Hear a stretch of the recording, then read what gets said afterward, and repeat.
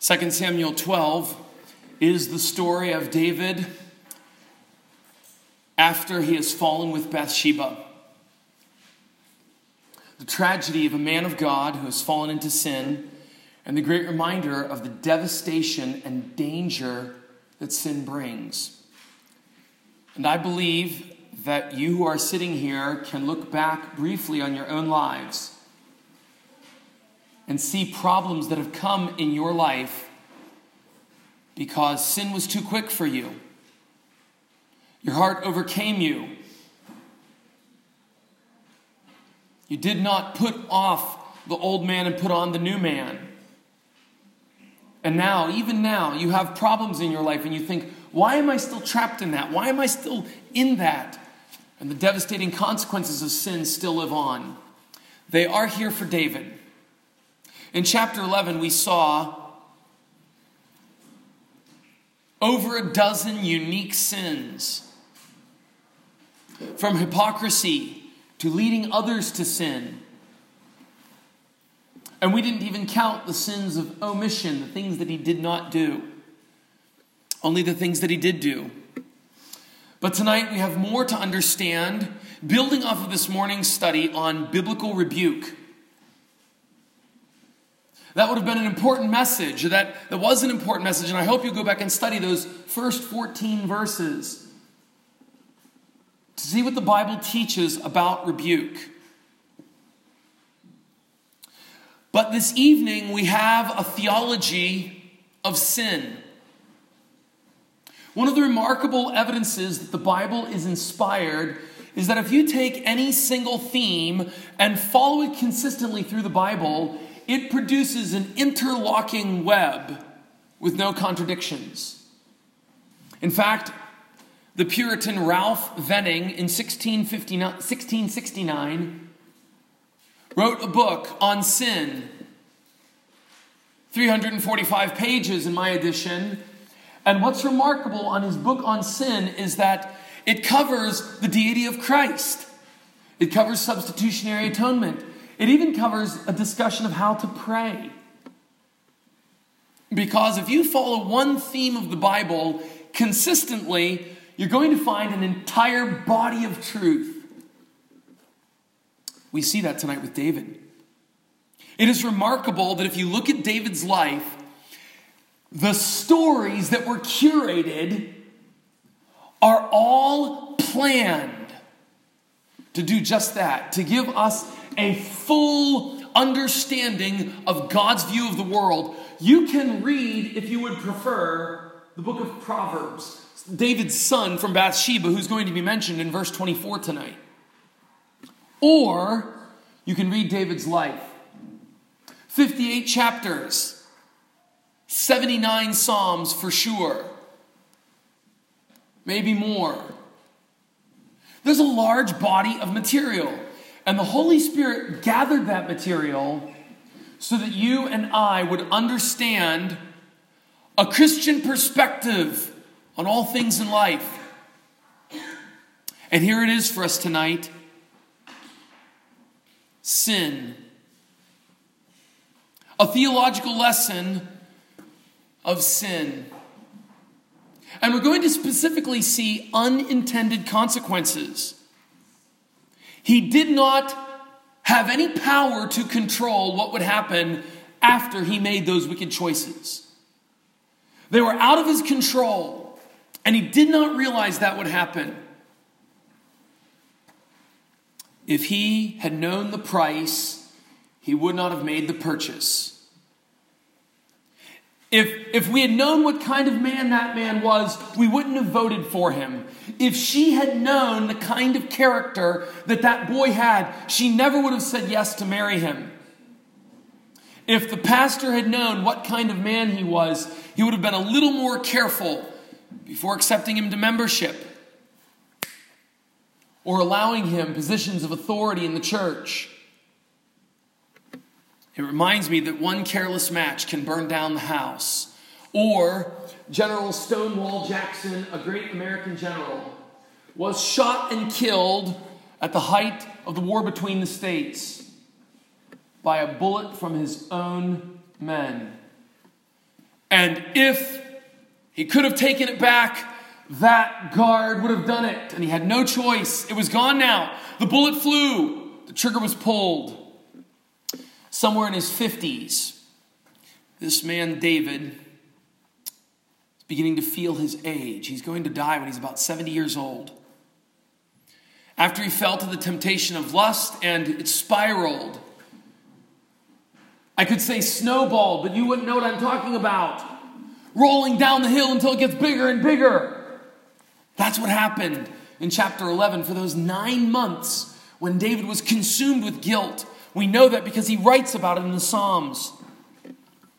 Then Nathan rebukes him after the child is born. Remarkably, in chapter 12, verse 13, it says that David's sin is removed. It's taken away. It's put off. But 2 results are not put off. One of them is negative and one of them is positive. And just like the gospel, the negative comes first and the positive comes at the end. And the negative has about 9 verses and the positive gets 2. And I'd like us tonight to study the unintended consequences of sin. There are 2 of them. I'm going to see if you can figure them out. The first one is in verse 15 down to verse 23. And the second one is the last 2 verses, verse 24 and 25. 2 unintended consequences of sin. They will come to your life if you are not wise. If you are not praying in the Holy Spirit. If you are not practicing the discipline of fasting. If you are not near to Christ, if you are not abiding in the vine, expect this. First of all, verses 15 to 23, notice verse 15.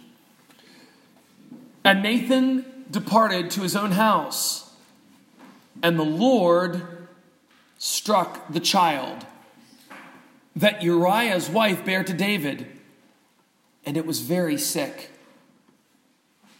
Notice that the Lord, Jehovah, struck the child. There's a taxi or a bucky in Elam that says God never kills. He needs to read this verse.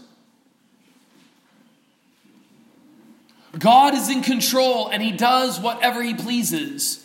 Verse 15 shows that he struck the child as a consequence of sin. And notice that it says Uriah's wife bore this child to David, reminding us again that that child died in connection with adultery.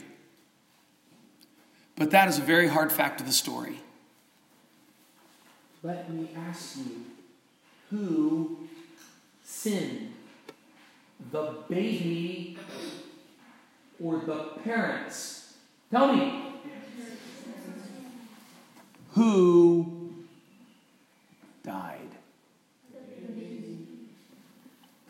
Ezekiel 18 is one of the greatest chapters in the Bible on the doctrine of personal responsibility.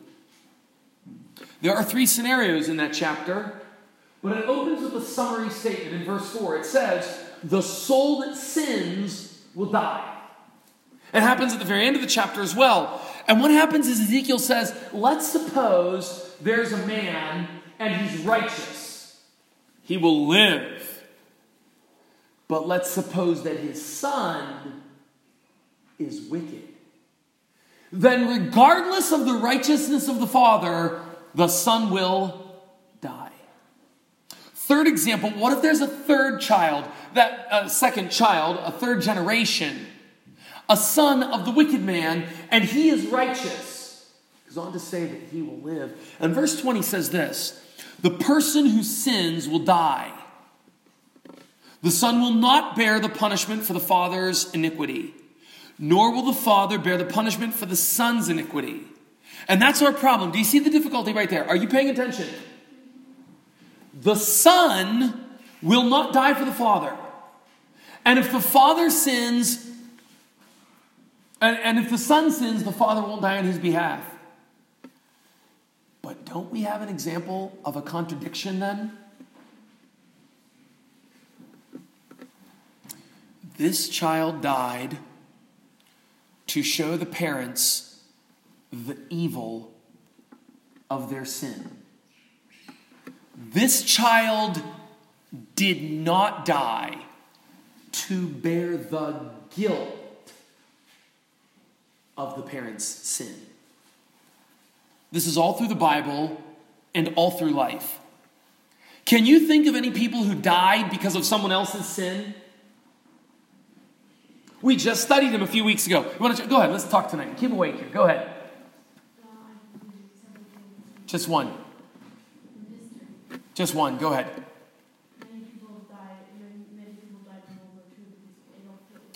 Hitler sinned. Many people died. Takaro?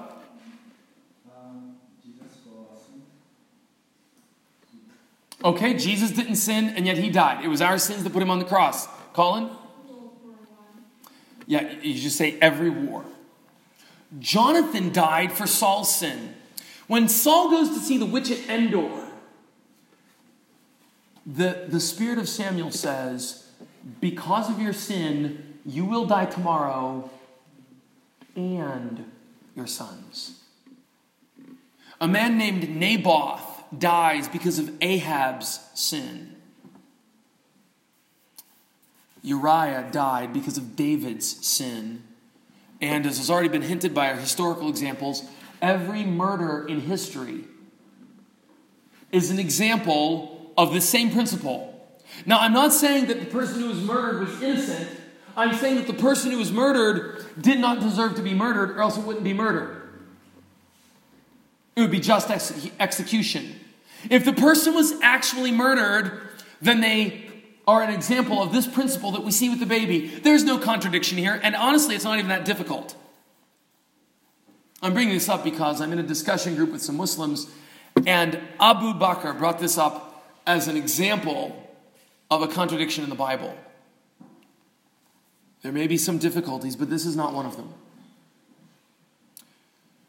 Why do people get sick and die? Why do babies get sick and die? There's 3 reasons that people suffer. Number 1, they die or suffer for personal guilt because they have sinned. Think of all the people in the flood. Noah's flood of Genesis 6, 7, 8, and 9. Number 2, they die as an innocent consequence because someone near them sinned. Think of Abel, who died because Cain got angry. Number 3, a spiritual test. Can you think of anyone who was tested by God and so pain came and people even died? Who was it? Job. The effects of sin on those around us should cause us to hate our sin. Look at verse 16. David therefore begged God for the child. He prayed to God for the child. And he fasted and went in and lay all night on the earth. David saw what happened to the baby, and it suddenly became crystal clear. He saw perfectly clear. He said, no, what has happened? I should have seen more clearly. The child is dying, and it's my fault. When we see the effects of our sin, it should make us hate our sin. Or as the ancient Greeks would say, it should build up our chests. It should teach us the right thing to hate. Jesus in Hebrews 1 is said, God anointed you above all the others because you loved righteousness and hated wickedness. Why in Hebrews 1 did God anoint his son? Anoint just means it's from the same root as Christ. Why was Jesus chosen as the Christ? Hebrews 1, because he had the right kind of heart. He loved the right thing and he hated the right thing. And if we mix those up, we have really failed in our own personal discipleship or the education of our children. The death of the baby brought the horror of sin to David. And so David could not be comforted Did you notice in verse 16? What does he do in verse 16? He prays, he fasts. What else does he do in verse 16?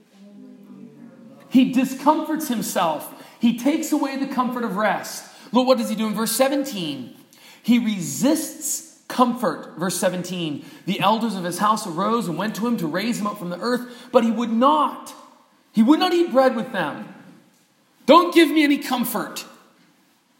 It was during this time that he wrote Psalm 51. And possibly two other Psalms. Psalm 32 and maybe Psalm 38. Now, to write Hebrew poetry is a very taxing job. Hebrew poetry does not rhyme the words. Hebrew poetry instead rhymes the ideas or contrasts the ideas. So you'll have a line and then the next line will contrast with it. David wrote a lengthy Hebrew poem to express his grief over his sin in Psalm 51. And then again in Psalm 32, and then again in Psalm 38. My point is this: he's devoting himself. He will not leave that place too quickly. It is dangerous to leave off repentance and weeping too early. Richard Baxter said, "The best of men are prone to do too little." Even the best of us, we should be repenting to this degree, but instead we repent to this degree. We take 5 minutes for confession when we should have taken an hour. We took 10 minutes for introspection when it should have been a day. You may not know this wonderful author, but you need to know. Can I say the greatest female author ever? Jane Austen. Writing in the book Pride and Prejudice, when she comes to a point where the father of 5 daughters is brokenhearted because his youngest daughter has irreparably damaged the family's reputation and thrown herself away on a wicked man. The eldest daughter comes in to comfort the dad. Dad is in his study and he's mourning. And the eldest daughter comes in and says, "It's okay. Remember, you tried. You tried." And the father says, "Let me alone, Lizzie. It will pass far too quickly, more quickly than it should." We need to remember that. The problem is, weeping is hard. So if we ever weep, we weep for that long when we should have wept for that long. What king was it in 2 Kings? We're going to get to him. Is it Jeroboam? He went to see the prophet because he had the armies all around him. And when he went to see the prophet says, "Take these arrows and strike them on the ground as a symbol of what you're going to do to the enemy." And he strikes the ground and strikes it again. And the prophet says, "What are you doing? You should have struck it over and over. You should have had some zeal and some vehemence. You should have given your whole soul to this. And because you didn't, they are going to continue to be a thorn in your side." How many of us, when the Bible says, "Blessed are those who mourn, for they will be comforted," we think that a brief prayer will fit? David is a good example. Verse 19. The baby dies because of the parent's sin. In verse 20, look at David's response. Then David arose from the earth and washed and anointed himself and changed his apparel and came into the house of the Lord and worshipped. Then he came to his own house, and when he required, they set bread before him and he ate. What did he do before he ate? What did he do first? He worshiped. David did not believe the prosperity gospel.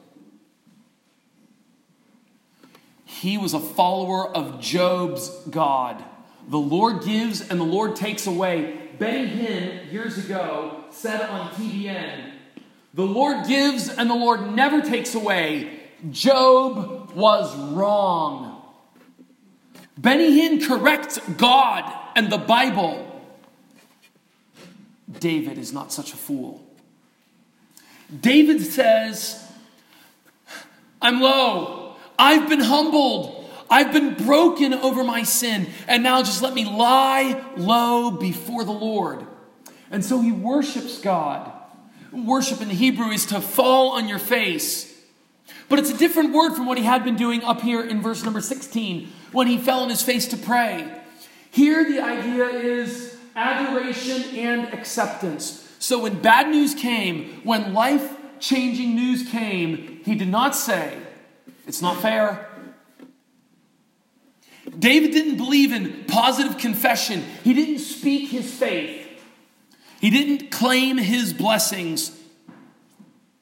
He acknowledged, I'm the sinner and you're the sovereign. Matthew 6:33, seek ye first the kingdom of God. David did that. Do you see that in verse 20? Before eating, he deals with God. You could say, but he's been dealing with God for 7 days. Not enough. This is a man who has his priorities straight. This is a man who is a model of devotion, because even after a fall, he returns the right way. Let me just ask you pointedly, is your devotion even a shadow of David's? Examine your heart. Don't let these words run off you like water off a duck's back. Don't let this example run away just as another sermon. Don't let my words come in the ear and out. Ask yourself, here's David. He's the model in the Old Testament. More chapters about him than any other man, biographically speaking. Let him be our example. Look at what he does. He has his priorities straight. His devotion is set. Is that your heart as well? Look at verse 22. They asked him in verse 21, why are you eating now? We thought you'd be weeping as a funeral. Verse 22. While the child was alive, I fasted and prayed and wept. I said, who can tell whether God will be gracious to me and the child will live? But now he is dead. Why should I fast? Can I bring him back again? I will go to him, but he will not return to me. We call that logic. It's a clear mind. David is rational. Brothers and sisters, God is honored when we use our minds in accordance with the laws he has given us. He is dishonored when we say, you need to stop following your mind and start following your spirit, as I have heard people tell me. I don't want to dignify that theology by saying, oh, it's charismatic, as if there's a great umbrella of Christianity, and that's part of it. When you say follow your spirit, not your mind, that's not Christian. And it does not deserve the dignity of being protected under a Christian kind of name. David is a good example again. He uses his mind. He thinks clearly. The child has died. I wept that he might be healed. The child's gone now. This is the time the mother will weep. They're hurting and they're feeling the pain. I have done what was right. I prayed, I fasted, I worshiped. And now, let me get back to my duties. The world is an orderly system that works according to the laws which God created. And David shows that here. But more than that, David acknowledges that believers will see their babies again, or at least gives us hope. I know of 2 verses, at least in the Bible, that help a parent or anyone who asks the question, what happens to babies who die in their infancy? This is the verse. In verse 23, I will go to him, but he will not return to me. Jonah 4:11. the last verse of the book, if you just remember it that way, it's the very last verse of the book of Jonah. God says to Jonah, why are you angry about this plant? And you don't even care about all the people in the city where there are 60,000 young people, infants, children, babies, and also a lot of cows. I even care about senseless animals. And of course I care about little infants. And that gives us hope that infants are saved because even though they have original sin, they have not actual sin. Well, there are two consequences that come in this passage. The first one is what we see with the baby. Can you put it into a word? Sin brings what? Death or pain, difficulty, hardship, discomfort. I'm not sure what happens with accidents. If Adam and Eve could trip in the Garden of Eden or drop a rock on their foot. But outside of accidents, all pain, all sickness, all hardship, all difficulty is a result of sin. Sin brings pain. If you look at the world and you are worked up at the poverty of Africa, if it hurts you to hear about child trafficking, if you hate abortion and have ever wept over that sin, if divorce has touched your home or family, if you've ever been sick or in pain with a chronic illness and felt that ongoing pain, it's because sin came into the world, and Romans 8 says the whole creation groans, struggling under the burden of sin from which Christ will one day break us free. Pain comes from sin.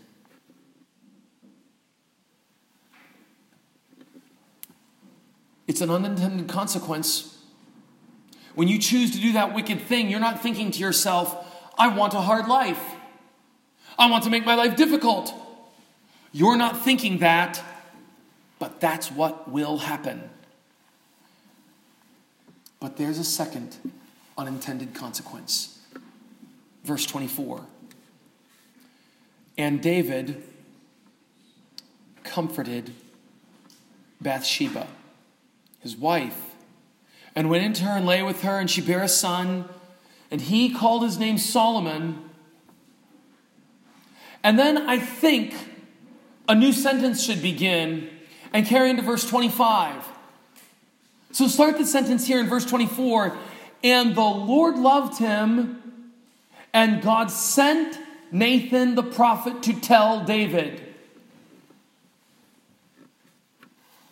This is remarkable. Sin brought pain, but David and Bathsheba, their relationship was conceived in wickedness. What kinds of sins would have been remembered here with Bathsheba? Tell me some of them. Adultery, fornication. What's another one? Tell me. Murder. What else? There's a glaring one. It's in verse 24. David comforted Bathsheba what? His wife. He already had at least 8 wives. Polygamy is a sin. Jesus takes one wife. And here we have David as a polygamist. When the law explicitly commanded kings will not multiply their wives. And yet, her son is chosen.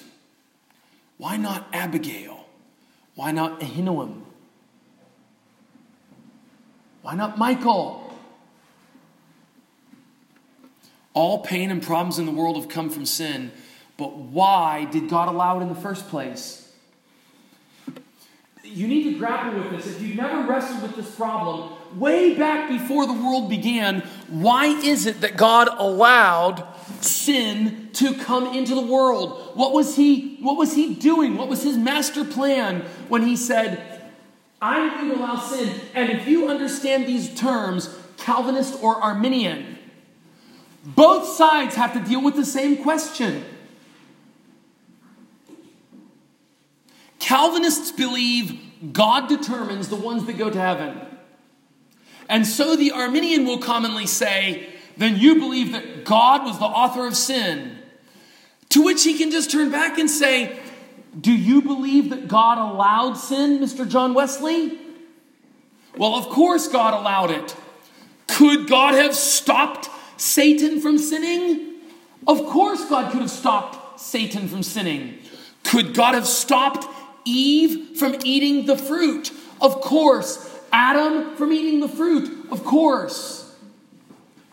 Both theological perspectives have to ask and answer the question, why is sin even here? Why is pain even here? Why didn't God cut it off? And the answer is so obvious. The only reason you can't get it is because you're asked a question, and so your mind goes into, I've got to answer this. But if you just read the Bible, it's so obvious. God forbid that I should boast except in what? The cross. Had God said no to Satan's sin and Adam's sin, we would never sing about grace. No one would be named Tinsalo. No one would be named Chiridzi. No one would have those names because we wouldn't know what it is. And a manifold beauty of the Son of God and the Father and the Spirit, who is the God of grace. A manifold glory would be hidden and only adored by the Father and the Son and the Spirit. But God's whole purpose in creating the world was not for us to have big houses and nice cars. God's purpose in making the world was so that beauties that had remained hidden would be adored by humans, a choir of his own image bearers. That's the reason, and that's the reason sin had to be allowed. And sin was allowed, and it is a good thing that he allowed it. Though it is painful, and if you've ever suffered from disease or buried a loved one, you have wept. But God said, at the end, he will wipe away all tears. In Revelation 21 verse 4, and when he wipes away the tears, you will see as he sees, for we will see him as he is. Isaiah tells us his thoughts are above our thoughts, but we'll be able to see a little of them. And when we get to that glorious final home, we're going to say, I was wrong. I was wrong. We'll say like Job, I put my hand on my mouth. I abhor myself. And I repent. You were right. All the suffering I went through was right. It was the best possible world. There were no worlds better than that world, because at the end of that world, I'm singing to the praise of his glorious grace. And you would have never sung that if he had said no to Satan and no to Adam's sin. That's why this was allowed. And David here is showing us, David's story, the chronicler here, is showing us the shadow of the cross, the beginnings of grace, the seeds. You are a sinner. Don't distract yourself as if you're better than David. No, you're worse because your light far exceeds the light that he had. He didn't have this book. He didn't have the permanent indwelling of the Spirit. He was not united to Christ. If you're a believer, you bear all of those blessings. If you are not a believer, you have the preaching of the gospel. David never heard a gospel preaching sermon.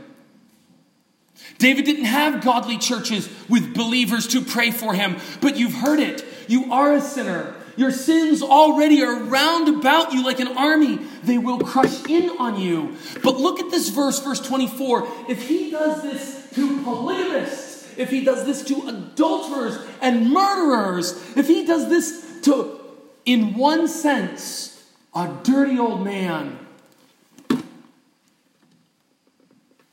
he has mercy and grace for you.